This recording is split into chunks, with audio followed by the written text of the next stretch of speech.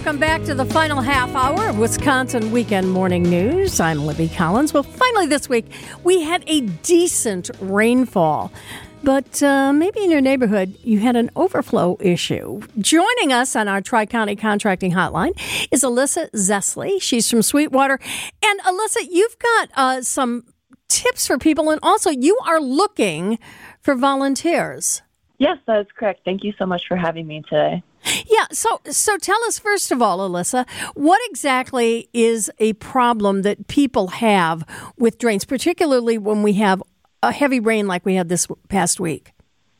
Yeah, so what happens is when there's a heavy rainfall, a lot of debris gets accumulated on storm drains, things such as leaves and plastic water bottles and trash. And most people don't realize but it goes directly into Lake Michigan from those storm drains. So when the rain is washing all this debris, it ends up washing it into Lake Michigan, and then it pollutes our lake. Well, a lot of people don't think about the drain either at the end of their property or maybe at the corner of their neighborhood. And that can really back up into the area where you are, true? Mm-hmm. Yes, very true.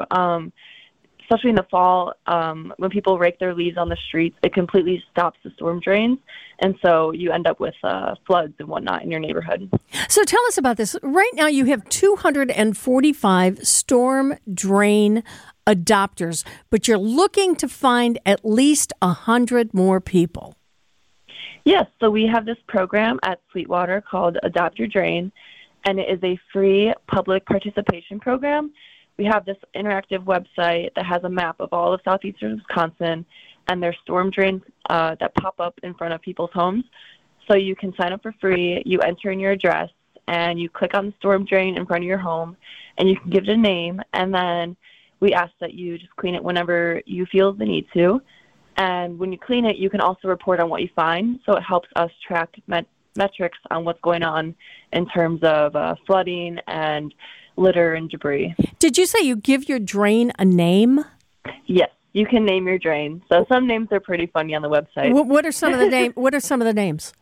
I can't think of one on the spot right now, but you can go online and look around the map, and you can click on everyone else's drains that have been adopted and see the name of the drain. All right. So if anybody out there wants to adopt a drain, and again, you're looking for 100 more people to do it, let's give the website. It is adoptyourdrain.com. Okay. I may do it just because I want to. I want to name my own drain. It could be worth it to just do that, right? Yeah. Okay. All right. I don't know, Isaac. What would you name your drain? Jeffrey. Okay, he'd name it Jeffrey. That would be a name right there. All right, Allyssa Vesely from Sweetwater. Thanks so much for joining us today, and get out there and adopt a drain. It's 9:41 and 73 degrees.